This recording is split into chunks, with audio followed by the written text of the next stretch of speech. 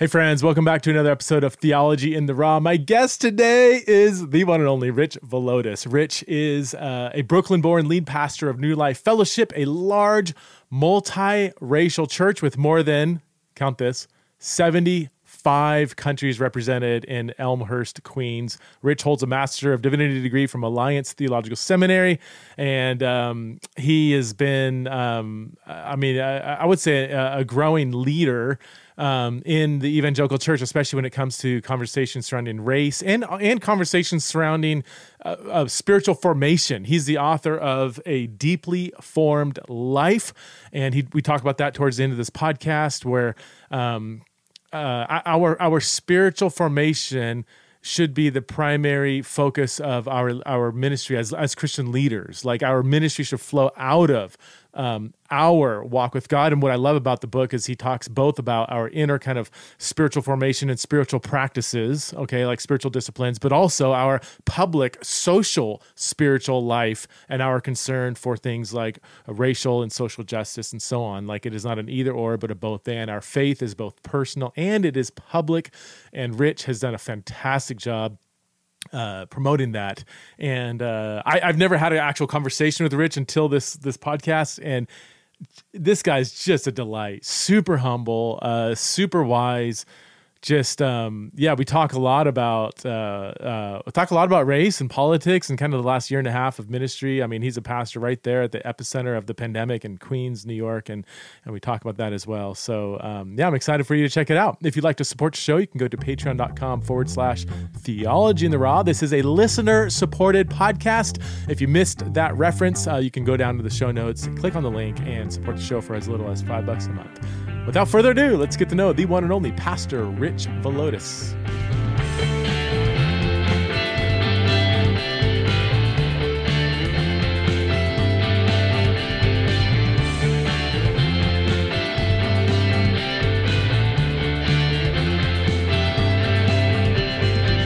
All right, friends, I'm so excited about this conversation. I am here with, I don't want to say friend, dude. I don't know if I've earned that yet, but I feel like, I feel a sense of camaraderie here.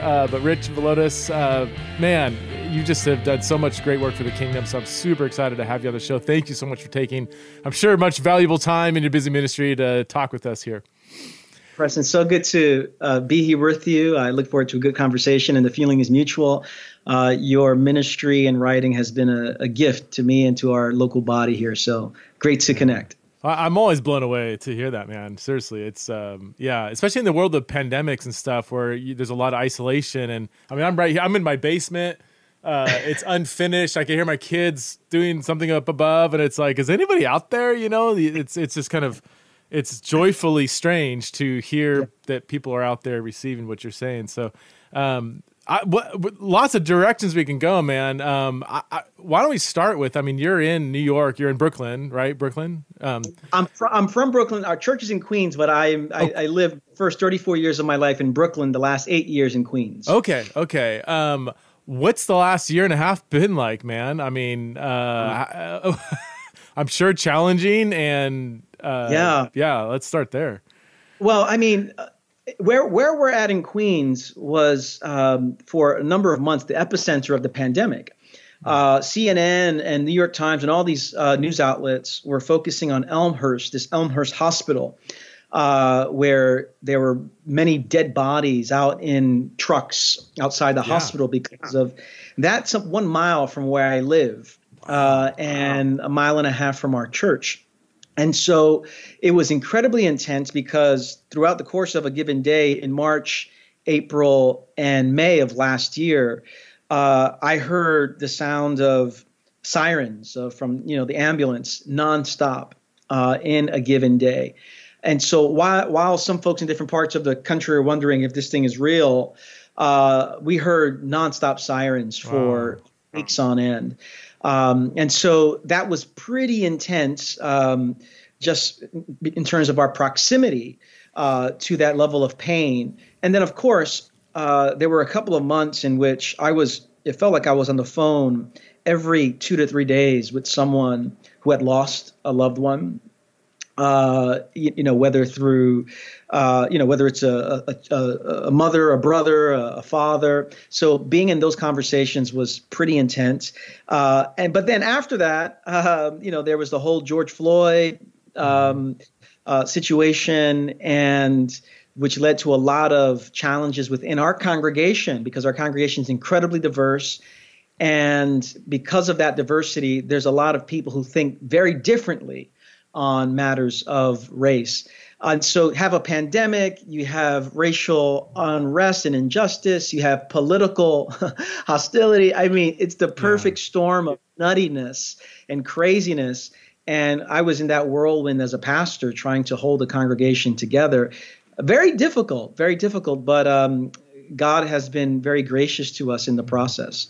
Yeah, explain. Why don't we start with the race conversation, because you are in one of the most ethnically diverse churches I've known from a distance. I mean, how many nations and languages are represented in your church?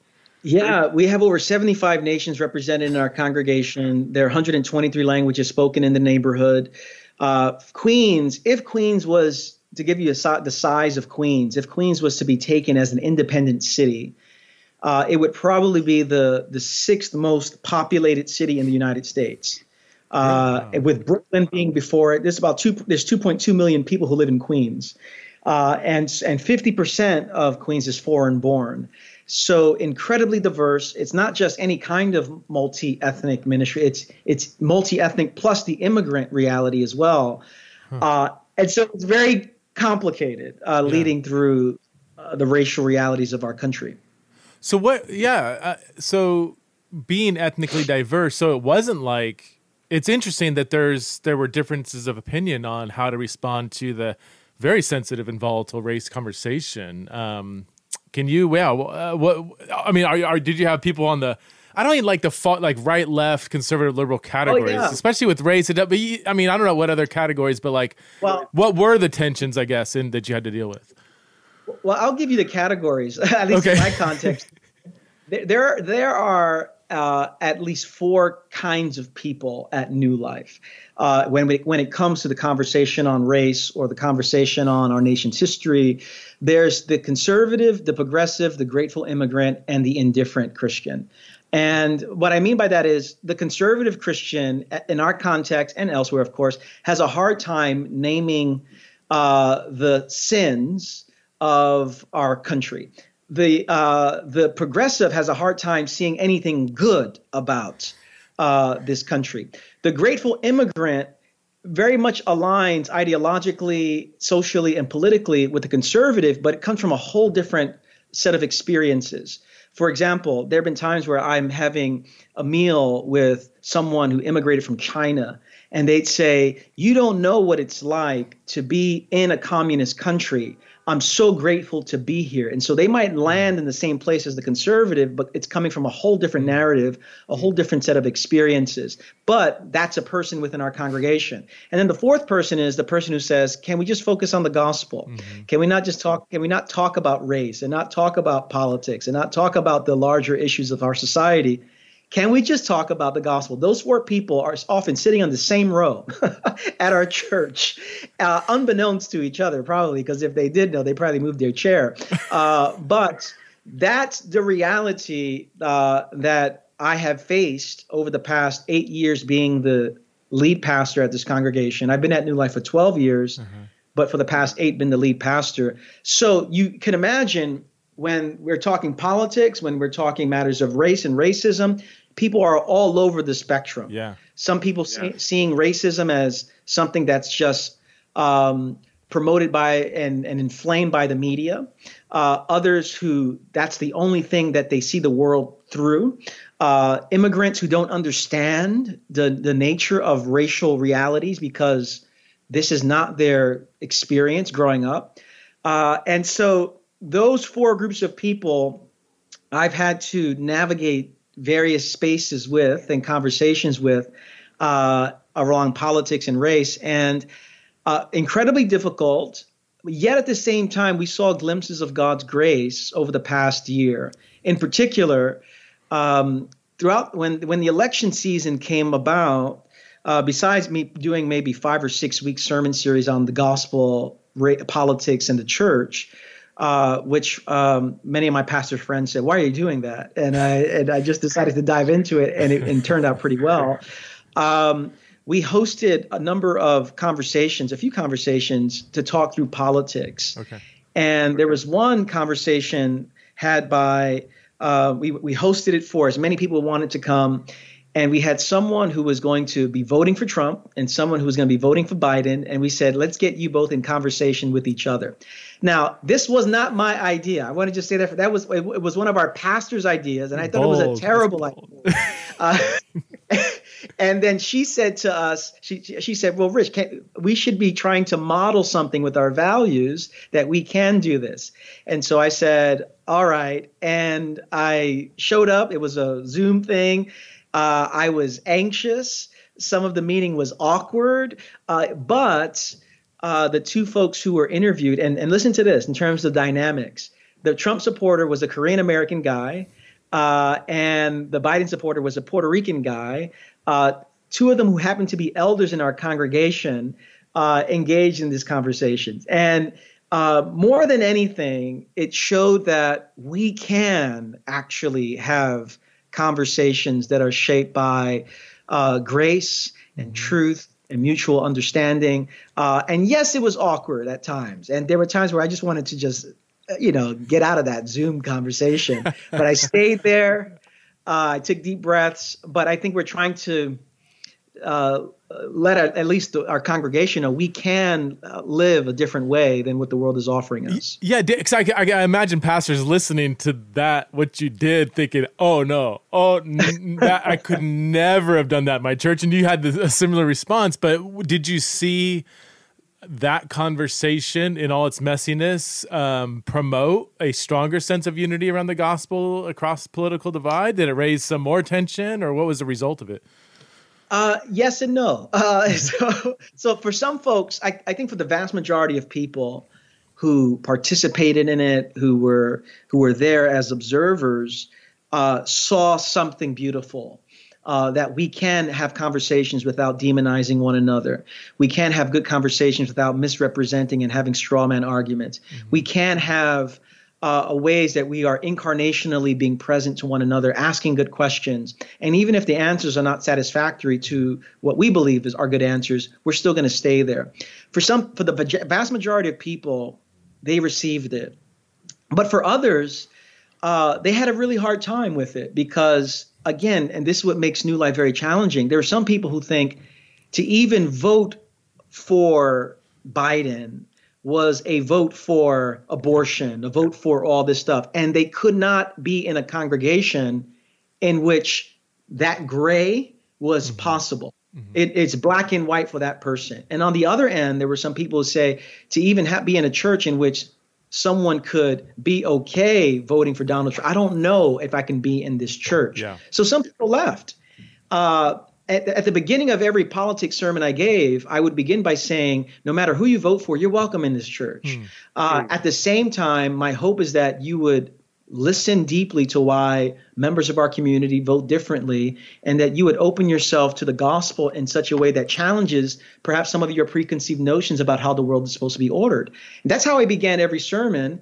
Most people loved it. Some people had a hard time with it, but I think that's, for me at least, that was the way forward and the way that I was going to go. It sounds beautiful to me, man. And this is why I've really appreciated I wish you would write a book on it. I don't know if you have one in the works, but something on either politics or race or whatever, because and maybe it's because you're nurtured in this kind of context where, in a sense, as a pastor, you're not allowed to be super one-sided. Even if you yourself had certain views, like you're pastoring people who are all over the map, and to do that well, you've got to be wise and humble, and and so I love your approach to these questions. Can you just pastor us for a few minutes right now? Just you can take it any direction you want, but how should gospel-centered Christians think through questions of politics and race? And I'm keeping that really broad, but those are just those, between CRT and voting and the election and masks and no masks. And there's so many things that are interwoven in that conversation. Help us to see Jesus in the midst of this chaos. Yeah, and these are things that I feel very deeply in terms of the anxiety that comes through these conversations, masks or no masks, voting this way, how much should I talk about race? And maybe I can get to it a little later. I had a community Q&A time this past Sunday where I invited anyone from our congregation who wanted to ask me any question they wanted to on anything related to our finances, our theology, whatever it was. You could ask Pastor Rich a question, and I'll be there for an hour to respond. And it was great. Awkward at times, but great. But for me, I think more than anything, in terms of navigating through this particular moment, before even having theological convictions, I think the best gift that we offer the people we lead in these tumultuous, anxiety-filled moments is our own transformed lives and our own non-anxious presence. I think if we can be a non-anxious presence, deeply listening, not easily triggered in these moments of high anxiety, that within itself is a great witness to the gospel, that there's something deeper at work, something more stable that's keeping us rooted and grounded. So I think for me, before we even talk about theology around this, we need to talk about formation. What kind of life do we need to cultivate in order to navigate well these high, intense, anxiety-filled conversations? So I'm working on myself a lot to be present to myself, present to God, present to those who see the world maybe a bit different than I do. But that's probably, Preston, that's my number one goal, week in and week out, day in and day out. How can I be a non-anxious, contemplative presence, offering something of Jesus to the world around me in moments of high anxiety? Out of that point there, I think to navigate the complexity and the divisiveness and fragmentation, let's just talk politics, for example. I think one of the things that I preached about and reflected a lot on was the amount of enmeshment that people carry when it comes to big issues like politics. And being able to name some of that enmeshment goes a long way in at least helping to understand why there's so much resistance, polarization, and anger. And so for me, the domino effect of enmeshment, of political enmeshment, often begins with this here. To critique a candidate that I'm supporting is to critique a set of issues that I think are very important. To critique the issues that I think are very important are to critique particular values that I hold dear. To critique the values that I hold dear is to critique a particular way that I read the Bible. To critique the particular way that I read the Bible is to critique my vision of God. And to critique my vision of God is to critique me at my deepest center. That's the domino effect. So most people don't see that. But I think that's what's happening inside someone. So when someone says something about Biden or Trump or whatever it is, and they get so triggered, the question is, why are they so triggered? It's often because they've become so enmeshed with these political figures that they can't separate themselves from the people that they're supporting. Some of that language has gone a long way for us in our context to name idolatry, to name points of fusion and enmeshment where we don't know where one person ends and the next person begins. And so I think some of that helpful language from an emotional perspective needs to lead the way even before we talk about theology. Because we can talk about theology to we're blue in the face, but if we don't have the emotional capacity and the interpersonal capacity to remain present, our theology is going to go right out the window. Yeah, that's good. Wow, that's super wise, man. I'm curious about your multi-ethnic church.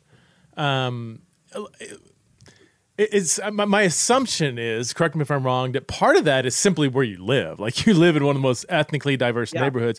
But are there things that you have done as a church, maybe even before you were there or while you've been there, that has further cultivated that? And if so, what are those things? Because I'm just like that. Your church is a slice of heaven. It really, I mean, I don't want to overly glorify it. You're like, Presley, you don't understand. We have our issues, trust me. But like just the fact that you have 70 nations represented that alone is intrinsically beautiful and very much it's a slice of the kingdom, So what are there things you have done besides just being in your neighborhood that has cultivated that? I think one is theological in nature. We have preached the gospel at New Life. And my predecessor is a guy named Pete Scazzaro. Most of your listeners probably know who he is. Emotionally healthy, spirituality, all that there. When Pete planted the church in 1987, and when I came in 2008 and have led the church since 2013, we have had a particular understanding of the gospel that has led to the level of not just diversity, but the kind of work we want to do for justice and reconciliation in the world. And so we have seen the gospel as more than just an atonement theory. We've seen the gospel as something more than just a postmortem experience. We've seen the gospel as more than just forgiveness of sins. We've seen the gospel as the good news that the kingdom of God has come near in Jesus Christ, and that in his life, death, resurrection, and enthronement, the powers of sin and death no longer have the last word. And in that process, he's creating a new family. This the wall of hostility is coming down. So our articulation of the gospel is one that doesn't make racial matters ancillary or a footnote to this gospel. It's core to what it is. There's a new family that Jesus Christ has created in his death and resurrection. And so at the core of what we see at New Life is a theological foundation that you're going to hear in our sermons, in the classes we teach, in the kind of mission that we do. So that's the first thing. The second reason, though, that I think we have what we have, in large part, again, it is the neighborhood. However, I think the way that we, who's on staff, who's singing, who's in power, who are the people who are making decisions? Is it a diverse community of people that are making decisions? Who's preaching? Who's leading worship? What are the fears and values that we're naming on a regular basis? And so there are plenty of churches that, all the anti-Asian violence that has taken place in the country the last few months, that's been reported. For some churches, they can go weeks without even bringing that up. Yeah. For us, we cannot exist as a community without naming the fears, the pain, and the values of the vast majority of people who attend New Life Fellowship. So from our theology to our staff, to the songs we sing, to the fears and values that we name, it's all through that particular lens of multi-ethnic, reconciled, justice-informed ministry. Do you think a church that, let's just say, is, how do I say it? Like is predominantly, we'll just say white, in a neighborhood that is maybe not as diverse as yours, but is not just white. A church that is white, that is largely publicly, I don't want it to sound overly negative, but tone deaf to maybe some of the social concerns that are affecting people of color. Will that help that church to remain largely white? Is that is there? Because you're talking about a congregation that already is multi-ethnic, so that's going to kind of feed into we have to address these because these are discipleship issues that our people are wrestling with. A church that is largely white might say, well, our people aren't really wrestling with this, or half of them are maybe unaware of Asian hate crimes or whatever. But would you recommend a church that, hey, even if these aren't the immediate discipleship needs of your specific people, they are global, they are across the Big C church, something that we should talk about. So we need to cultivate that conversation now. Yeah, I absolutely. I think, and there was an article I wrote that Fuller Seminary turned into a course on what your predominantly white church can do, because I would hear that on a regular basis. Yeah. What happens if I don't have any black folks who live in the neighborhood or live in the church, or Asian folks here? How do I do it? But I do think churches that recognize that they're more than there's a larger body that they're a part of. Yeah. And number one, if we can think beyond our local body to our global historic body, and that would inform the ways we speak about particular things. And what I've discovered, Preston, is even in monocultural churches like what we're talking about now, there are lots of folks who they're not asking the pastor to be an expert on all matters related to race. Mm-hmm. They're not looking for expertise. what they're looking for is empathy. They're looking for a leader who's going to get up and say, I don't have all the answers, but this breaks my heart and breaks the heart of God as well. And we need to be praying. That goes a really long way. So there's a lot of pastors who say, I don't know what to say. I don't know if I should say it at all.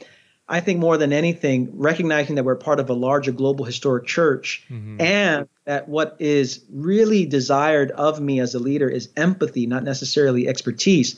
That can go a long way in embodying these values of the kingdom of God, whether or not the context is diverse. That's super good. I'm curious. What are some of the challenges pastoring in such a multi-ethnic church? Yeah, what are the challenges, or what are the I'll say maybe pros and cons. We could even start with pros. Like what are some of the ways that you have been spiritually formed and pushed further into the presence of God by in the position you're in, and then what are some of the challenges that you look back and say, oh man, we made some mistakes here? Oh yeah. Food. The food brings me into the presence of God very quickly. So the level of food that you get in a pre-COVID world, on a Sunday, we have 3 services. There are probably about 1,500 to 1,800 people who are part of New Life. Okay. So to give you in terms of the scope of it, after each service for many weeks, there are different rooms with different flavors, whether it's the Filipino community, the Indonesian community, the Puerto Rican, Puerto Rican food, whatever it is. So number one, food has brought me to the presence of God on many occasions. Also, there is something about hearing the stories of people from different parts of the world and how they come to understand the scriptures in different ways. For example, I remember preaching a sermon on Abraham and Genesis 12, and the Lord tells Abraham to leave his country, leave his family, all that there. I've never had that experience of having to leave anywhere. I mean, I went from Brooklyn to Queens. That's where I went, which is about 20 minutes away from each other. That's been my life. Yeah. And I remember someone coming up to me, a South Asian immigrant, and said to me, this was the first time that I've heard my story preached because I see myself in Abraham. And I was able to have maybe a 10-minute conversation in the lobby about her own experience. And her own story helped me to see a picture of the story of Scripture in ways that I would not see otherwise. I think that's the gift of diversity. We're able to see how people, the accents that people put on Scripture, the vantage points, the perspectives that I would not have, that gives me another glimpse of who God is and the story of Scripture. So those are some of the pros, and just the richness of cultures. It's been beautiful. Some of the challenges. Well, number one, whenever there's a Christmas service, we usually have 3 to 4 different languages that we do readings in. Every year, there's someone who says, "How come you didn't get my language in there?" And I'm thinking, well, there's 123 languages in this neighborhood. Get in line, And so we're always disappointing someone in this context. There's always someone who's not happy, and there's always someone's story who's not being fully represented the way they would want it to be represented. That's an ongoing tension that I don't think there's a solution to it. When you get this level of people in a room together, someone's story is going to be highlighted, someone's is not. Yeah. And that's probably one of the greatest challenges, generally speaking, of trying to pastor a very diverse congregation. I've often thought about that with congregations that have some level of diversity. It's like it's hard to represent it all equally and well, and it's not through no ill intention. Typically, it's just like, man, it's just a lot. In your church, I don't know how you would end up doing that. I mean, there's only so many Sundays in the year. But what would be the most dominant ethnicity in your church? Do you have one, or is it like? I would say the ethnic breakdown of our congregation, I would say, is 30% Pan-Asian. And so we're talking about folks from East Asia, Southeast Asia, South Asia. Okay. Being being a pastor here has helped me with my geography significantly. So I've had to learn where particular countries are, which country hates which other country. I've learned a lot. But I would say 30% Pan-Asian. I would say another 30% U.S. Latino and Latin American. Okay. And so you figure most of the countries of Latin America, then you have, the Caribbean represented in that. Mm-hmm. I would say about 20% African American. Okay. I would say 10% what we consider just racially white. Okay. And maybe another 5% just, other. Yeah. But it's pretty, it's quite diverse. Yeah. Most churches, metrics of multi-ethnicity is like the 80-20 rule. It's like there's not one ethnic group or racial group that's more than 80%, and they call that's a multicultural church, multi-ethnic church.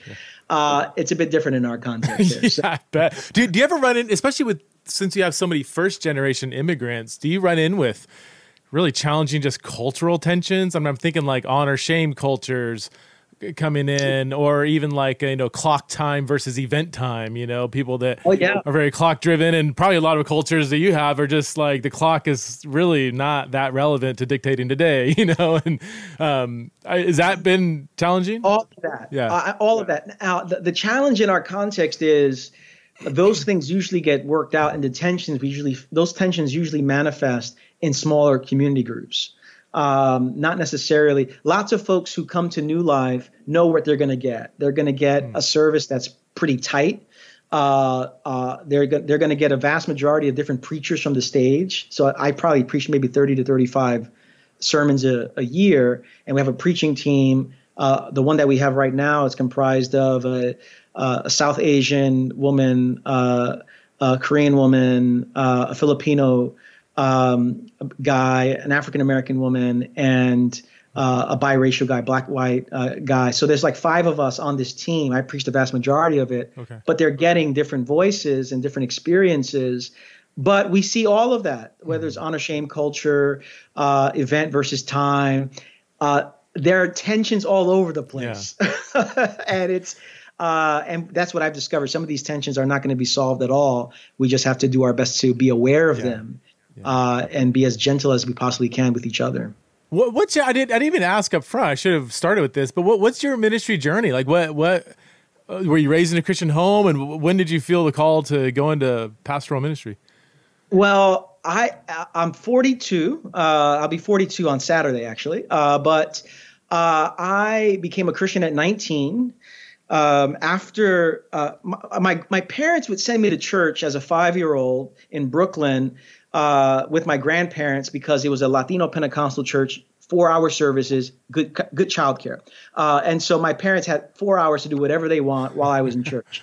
And so I would do that for a couple of years and stopped attending, found myself attending again as a 17-year-old because I started dating a pastor's daughter that got me back into church very quickly. And that ended after a couple of years. I went home very depressed, walking from Queens to Brooklyn, came home on a August 1999 Sunday evening to see 4 of my siblings at this church that I used to attend as a kid. My father coming off of a hangover, my mother cooking in the kitchen. I decided to go to church that day because I'm so broken. I walk into the church that's having a little revival. My father and mother walk in 15 minutes after I do, which was very strange because they never went to church. God evidently had told him to follow me to go to church. So he got up and followed me into the church. Preacher got up, preached from Ezekiel 37, and 15 family members, including myself, said yes to Jesus. 1999, August, in New York City. From that point on, after being rescued by Jesus, I went to a Christian college to study theology and pastoral ministry. Soon after, heard of an opening of a large church called the Brooklyn Tabernacle in New York. Started overseeing their college young adult ministry for a few years. And then as a 28-year-old, found myself at New Life, where I've been for the last now 14 years. So by 28, I came here not looking to be the next lead pastor, but found out a year into it that my predecessor was going to be stepping down into another role. and they asked if I would be willing to go through a process to take over. And so that began I was 30 years old when that began, and I took over when I was 33. So, and I've been doing it for the last now 8-9 years. You still don't have a gray hair on you, man. You're over 40 and you've been in ministry. I don't. You know what? There was one right here. I shaved it yesterday. Just one solitary gray hair. I shaved it off. So I am jealous, man. The second I wrote a book on sexuality and had my 4 kids, I got a hat on now, but I'm just going gray, especially the sides and my beard. I'm like, man, what happened, man? I used to look 29, perpetually, and now I actually look my age. But well, I did at one point in my life. I did have curls, really nice, thick curls. All that's gone, so it's my age is manifested through thinning hair. Let's talk about your book. I don't have it in front of me. The title is a transformed life. Wait, the deeply formed life. Okay. Now that from what I know comes out of a deep passion of yours for this inner spiritual formation of the Christian leaders. This is from which everything flows, which seems like a no-brainer, but you obviously it's not. You had to write a book on it. But walk us through what's the gist of that book, and what do you hope that people would get out of it? Yeah, and in many respects, it sounds maybe a bit overreaching to say this, but I see the deeply formed life as an ambitious paradigm of spiritual formation for this generation. Okay. Because what I am attempting to do in this book, or have attempted to do, is to hold together aspects of spiritual formation that are often compartmentalized and segmented from each other. And so the book at its core is trying to resist formational compartmentalization. And through that, there are 5 particular values that I write about that I suggest are not to be separated. They're to be held together. And the 5 values are contemplative rhythms, racial justice, interior examination, sexual wholeness, and missional presence. And so those are the 5 values that make up our congregation. We call it different names in our own local congregation. So the language I just used now is for a larger audience. But those 5 areas, what I write about is the theology of all those areas, and then various spiritual formation practices so that we can live into them. It's often the case that some folks say, that racial stuff here, that's great for those who are in urban, multi-ethnic environments. And I'm saying, no, it's for everyone. Or they say, that interior examination stuff, that's for people who are into like psychology and all that. And I'm saying, no, this is for everyone. And so it is at its core an ambitious reframing of spiritual formation for this generation. I like that. I love that it's a combination of both kind of internal, more personal stuff, but also more public holiness as well, right? I mean, and that's most people emphasize one or the other, and it can never. I mean, gosh, I think that's to the detriment of our spirituality. It is a both and, not an either or, right? Yeah, and what the book does is it brackets both of those. So I began talking about contemplative rhythms. I've been shaped personally by monasticism. I go to pray with monks in Boston every year. So I've been shaped by traditions that embrace silence and contemplation. At the same time, I became a Christian in a Pentecostal church, so I have a high theology of the Holy Spirit and gifts and the power, all that. So I'm trying to hold that together. But I have a big contemplative side to me. But the book ends by focusing on justice and focusing on ministries of mercy and how we are to publicly give expression to this gospel. So I am trying to hold together that interpersonal, the individual, as well as the institutional ramifications of what it means to proclaim the gospel and follow Jesus in this world. That's good, man. You look around, and it's maybe this is true of every generation, but it just seems like more and more leaders, are falling, right? Or just it makes you. Part of it is just sin. I mean, that's a huge part of it, but also I just wonder how much of our church industrial complex or even celebrity-driven culture has created rhythms, ecclesiological rhythms that war against the spirituality of these kind of, especially high profile or super gifted pastors. You throw in a type A personality, an Enneagram 8, give them a platform, no time for friends, but just ministry, or whatever. And no one can really speak into their life. And we create structures that are only going to exacerbate the sinfulness of the human heart, it seems like. Is that, do you see, an increase in leaders kind of falling, or is this always the way it is, or what's the solution? What can we do to minimize that? It's always going to happen, but it just seems like it's a little much these days, I do think that kind of celebrity impulse that's only exacerbated by things like social media. People have an audience like never before, and I think if we're not on guard against that and doing our best to create important boundaries, we can go beyond our limits for sure. We can find ourselves not rooted locally, but everywhere and nowhere at the same time. And so I have seen, sadly, an increase of that level of whether it's moral failure, whether it's burnout, whether it's disillusionment. And I think it comes out of many, many things, cultures that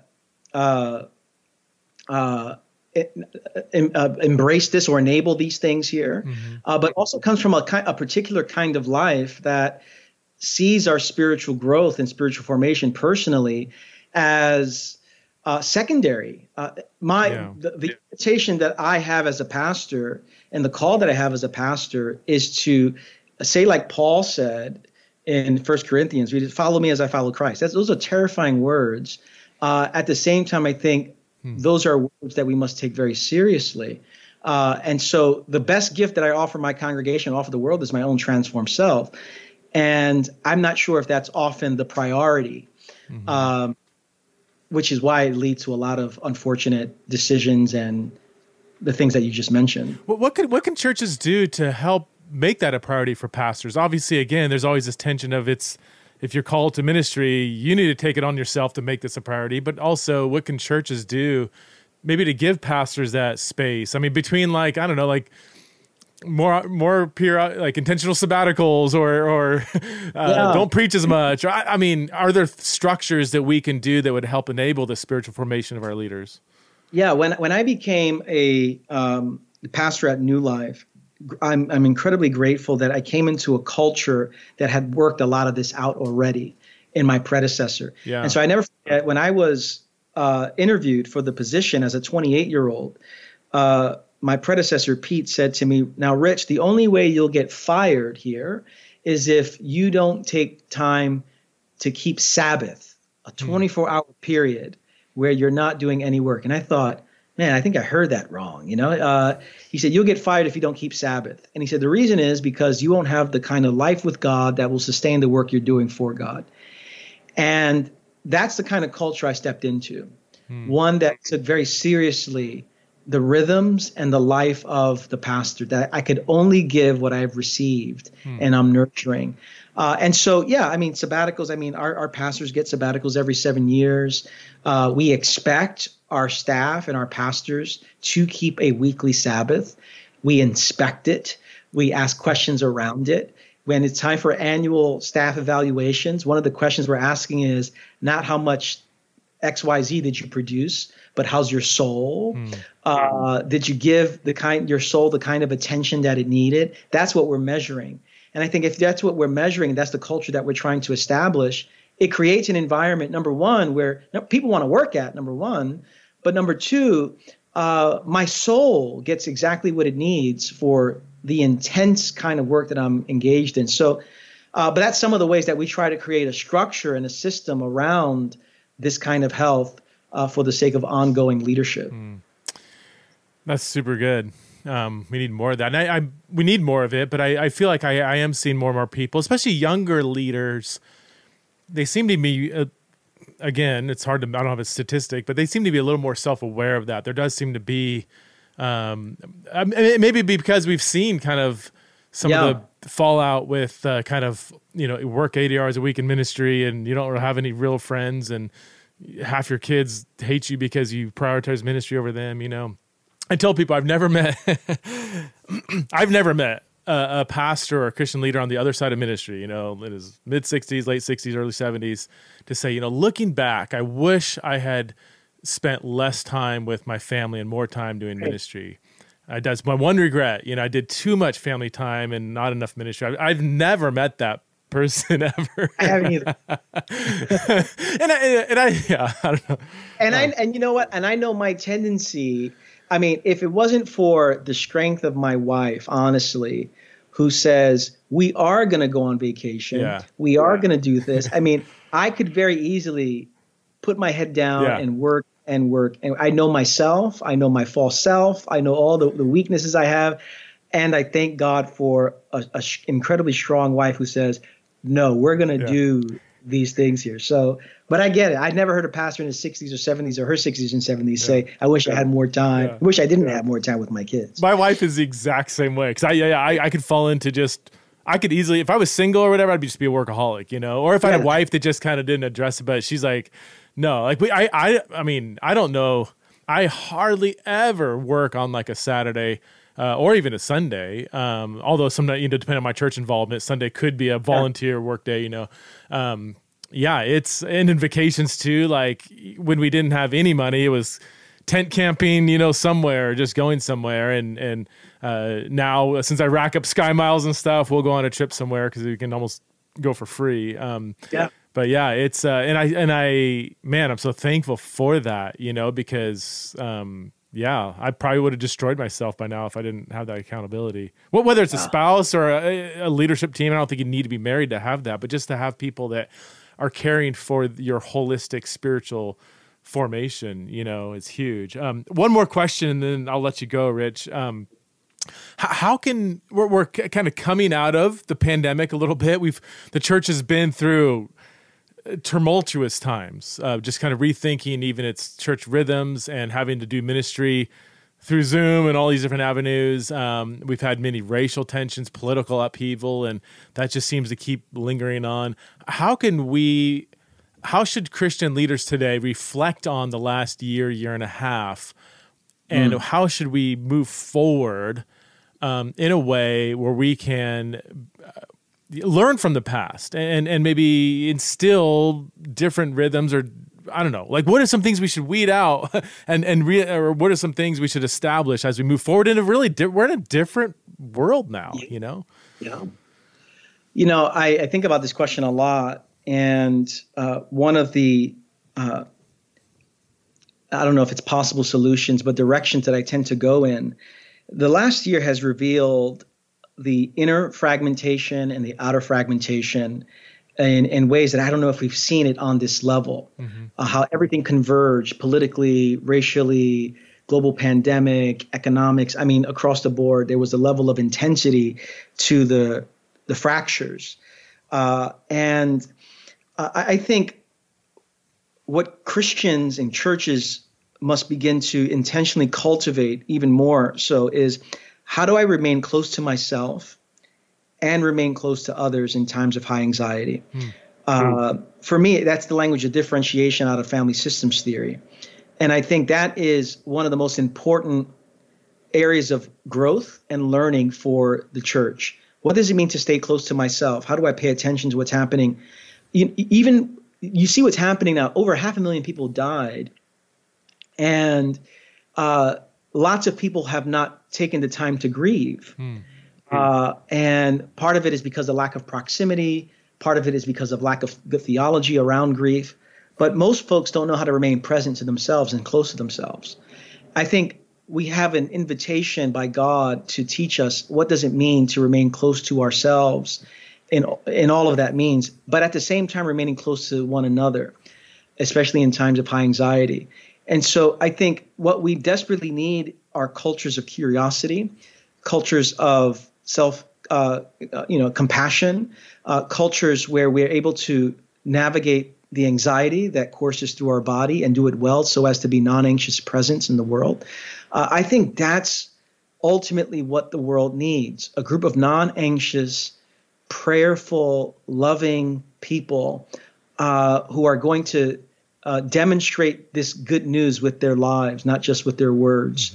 But I think it's part of that is how do I remain close to myself and remain close to others, especially in this time of high anxiety. So it's something I've been thinking about a lot, writing a lot about, and trying to figure out within my own community. And so I mentioned that one of the ways I try to do that is this past Sunday, we hosted a community Q&A time where I said, whoever is in our church, you could come and ask whatever question you want of me. My preaching, why haven't we opened yet for in-person worship, critical race theory, whatever you want to talk about. You can ask the question. We're going to do it for an hour because I'm not crazy. I'm not going for 2. I'm going for 1 hour. I will do it for 1. And I was anxious. I was nervous. I was wondering, this is going to be a train wreck. It's the first time we've ever done something like this. I took a deep breath. I logged on to Zoom. Maybe 60 people showed up or so. I was like, thank God it's not 600. And they asked great questions. What were some of the questions? I'm curious. How's this one? After George Floyd's killing, I participated in a prayer protest. I opened up the prayer protest and with a kind of a spoken word kind of a prayer. Pastor Rich, why are you holding Black Lives Matter signs? And not only why are you holding Black Lives Matter signs? Pastor Rich, I saw a picture of your 6-year-old son holding a Black Lives Matter sign as well. So now they're bringing my son into this here. Why is your son holding that? So that was one I had to respond to. A lot of it had to do about racism. And again, you would think multicultural, diverse, we're all on the same page. Not a chance. And so the vast majority of it was, when are we going back to in-person worship? And why has it taken it so long? And then why are you saying Black Lives Matter? So for an hour, there was a bunch of those questions here and there. I was anticipating, and I didn't get it this time around, questions about the LGBTQ community what's your stance there. We usually get that at our newcomer gatherings, which we have tonight, where we have an open Q&A forum for those who are new and they want to ask anything of us. I didn't get that.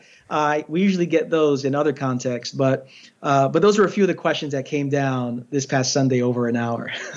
First of all, hats off to you for doing that. I think giving something, Press, I'm trying to say, we can be an unanxious presence. And yes, my heart was racing on the inside, but I showed up and we're trying to model something here, which is very difficult.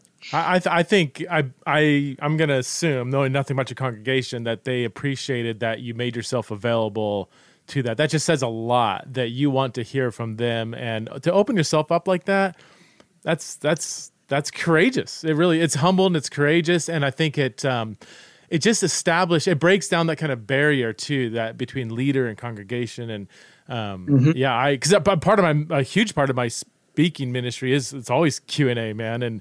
And I always encourage pastors, you guys got to do more. It's scary. It's frightening. You mess up, you say something wrong, you get questions that are, why do you hate gay people so much? Or why do you hate the Bible so much? I'll get like a weird, far left, far right kind of assumption about who I am or whatever. It's like, first of all, the premise of the question is even humanizing. But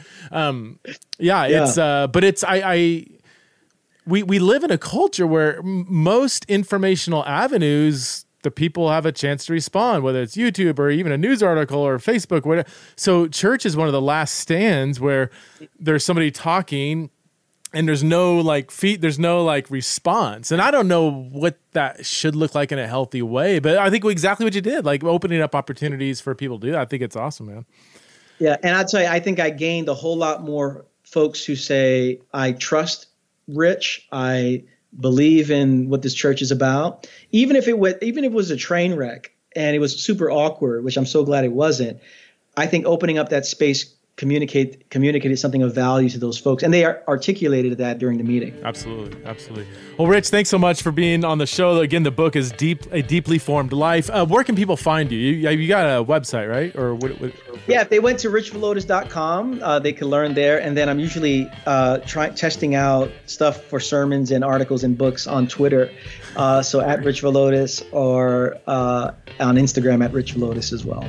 All right. Thanks so much for being on Theology and Rob, bro. Appreciate it. Thanks, Preston.